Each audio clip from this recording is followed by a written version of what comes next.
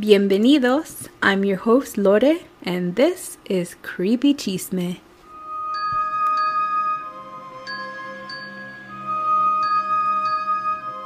Warning, some stories and information on Creepy Chisme may be triggering and are not suitable for all, especially young children. Please listen with caution. Thank you.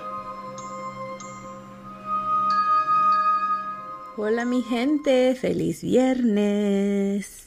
And happy Father's Day to all those papas out there doing what you do best, being a dad, making that Skrilla, taking care of your kids, cooking dinner. My dad cooks a mean dinner. I don't know what it is half the time, but I still eat it. It's pretty good. So it's Freaky Friday, and Freaky Friday is when I share a quick story or something I heard or pretty much anything I want to talk about. I hope you guys enjoyed that last episode. It was about possession. I had a few of you tell me I'm not listening because you're just as scared as I am, and I get it. I totally get it. But just keep listening to everything else and support me in that way. That would make me super happy. All right, but let's get started because I have a lot of info in this story. Now, I heard this story a long time ago. So it's a murder case. Trigger warning. If you're sensitive to murder cases or information, just a heads up. It's not that bad, I promise. Yeah, so it's a murder case. Young girls. They're about 11 years old, I think. Let's just get right into it. Let's just get right into it. So this case happened in Japan, but caught the attention of the whole world. This case impacted society and how we choose to be more careful socializing online. This is the case of Nevada Tan, or some may know it as, and please forgive my pronunciations, or it is known as the Sasebo slashing. So on June 1st, 2004, it was just an average, normal day in Sasebo town. People commuted to work, kids piled into the school buildings, but what no one knew was that two families' lives were about to change. Natsumi Tsuji and Satomi Mitari were classmates at Okubo Elementary School. They shared some classes together and played on the basketball team. Now, days before the incident occurred, the two girls had gotten into an online feud.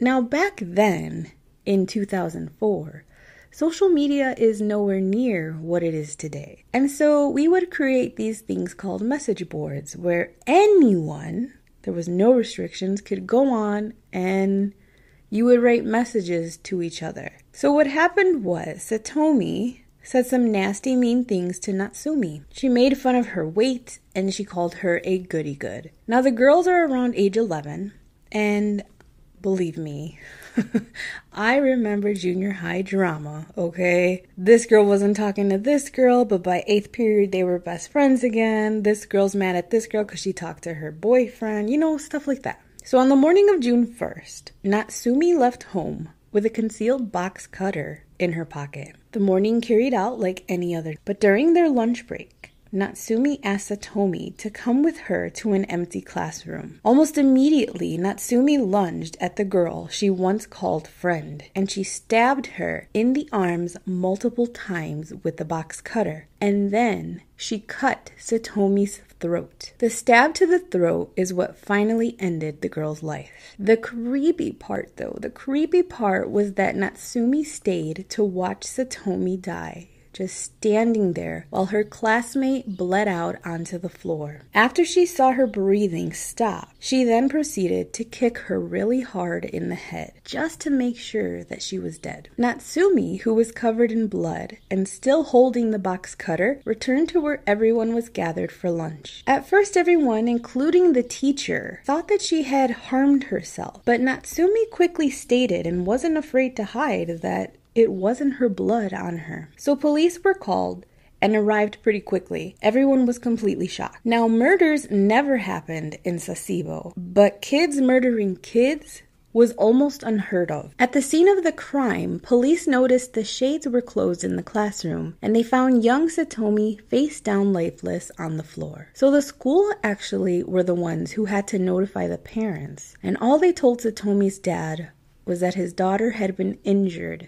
at school. This poor guy had recently lost his wife to cancer a few years earlier and was left to care for Satomi and her two sisters. So imagine his life is about to just fall to a million pieces. So they don't tell him until he arrives at the school that his daughter had been murdered. Now, when Natsumi was arrested, she immediately showed remorse, telling police that she was sorry over and over again. She confessed right away that she committed the crime. By the time they got her to the police station, Natsumi completely shut down. She wouldn't talk or eat, which only made it even harder for police to figure out why the hell this 11-year-old girl would do what she did. So the following morning, she finally tells the police why she did it. But also at this point, the media was all over the story. People were mad and wanted Natsumi to be charged for the murder.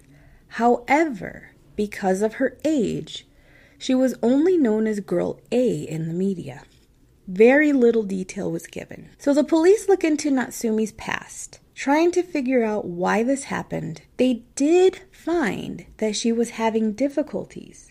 Her grades were falling and her parents made her quit basketball. She was pressured into studying as well as participating in school activities, but Natsumi also got into something else. She was really into dark media, dark movies, and dark cartoons that were not for children of her age, but for teenagers and adults. She loved these books called Battle Royale, which were about these students trapped on an island that literally had to fight each other to be the lone survivor. Natsumi also had a past history at school. This wasn't the first time she was caught fighting with a student. And even one time, just a month before the murder, she was caught bringing a sharp object to school. It was never proven that this media or dark stuff she watched was the cause of the murder, but some would argue that it was. So as this young girl's past history is being talked about in the media, people began talking about how to restrict content to young children online. Now, a psychologist stated that it was possible Natsumi suffered from,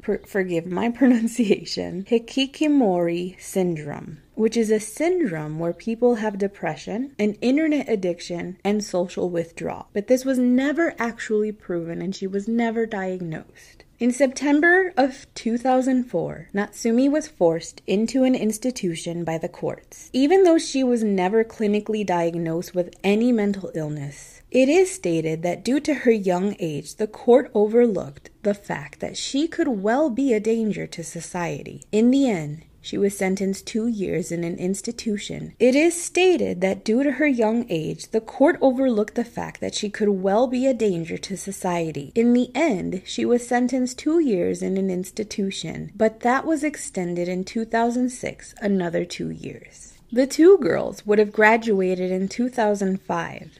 And the school still awarded them their certificates. This caused a huge controversy because people definitely felt that Natsumi should not have received anything. But the court stated that Natsumi should have a chance to re-enter society as a proper citizen in the future. In 2008, Natsumi was released and placed under house arrest at an unknown address. Not until 2013 did she fully get released to her family, who moved away to an unknown location. Natsumi continues to live as a free woman with a new identity. But something odd happened. Because the girls were minors when this case broke, it was a mystery in a sense. People wanted to know who did this and how old she was. So a picture of a girl wearing a University of Nevada sweater started circulating the media. So people started calling the unknown girl at the time Nevada Tan. Tan meaning Chan, which translates to friend. People became obsessed by this young girl and what she had done. So on messaging boards in Japan, Nevada Tan was a popular topic. Cartoons were drawn of Natsumi wearing the Nevada sweater covered in blood. They turned her into a character, writing comic stories and making her look cute. It is said during this time that the University of Nevada stopped selling their sweaters because at the time they had a huge surge in sales. Which, honestly, to me, that doesn't sound bad. Whatever. Many people have tried to find Natsumi, but have had no luck. Regardless of the weirdos out there glorifying a murderer, let's not forget that in all of this, young Satomi lost her life. I'm not sure why the court went so easy on the girl, but wherever she is today, I hope she is mentally better and remorseful of the crime she committed. Beware, y'all. She's still out there, living her life just as normally as you or I. And that's the creepiest part. Gracias por escuchar y nos vemos pronto. Creepy Chisme is created for entertainment purposes only. Thank you for listening, and don't forget, stay creepy.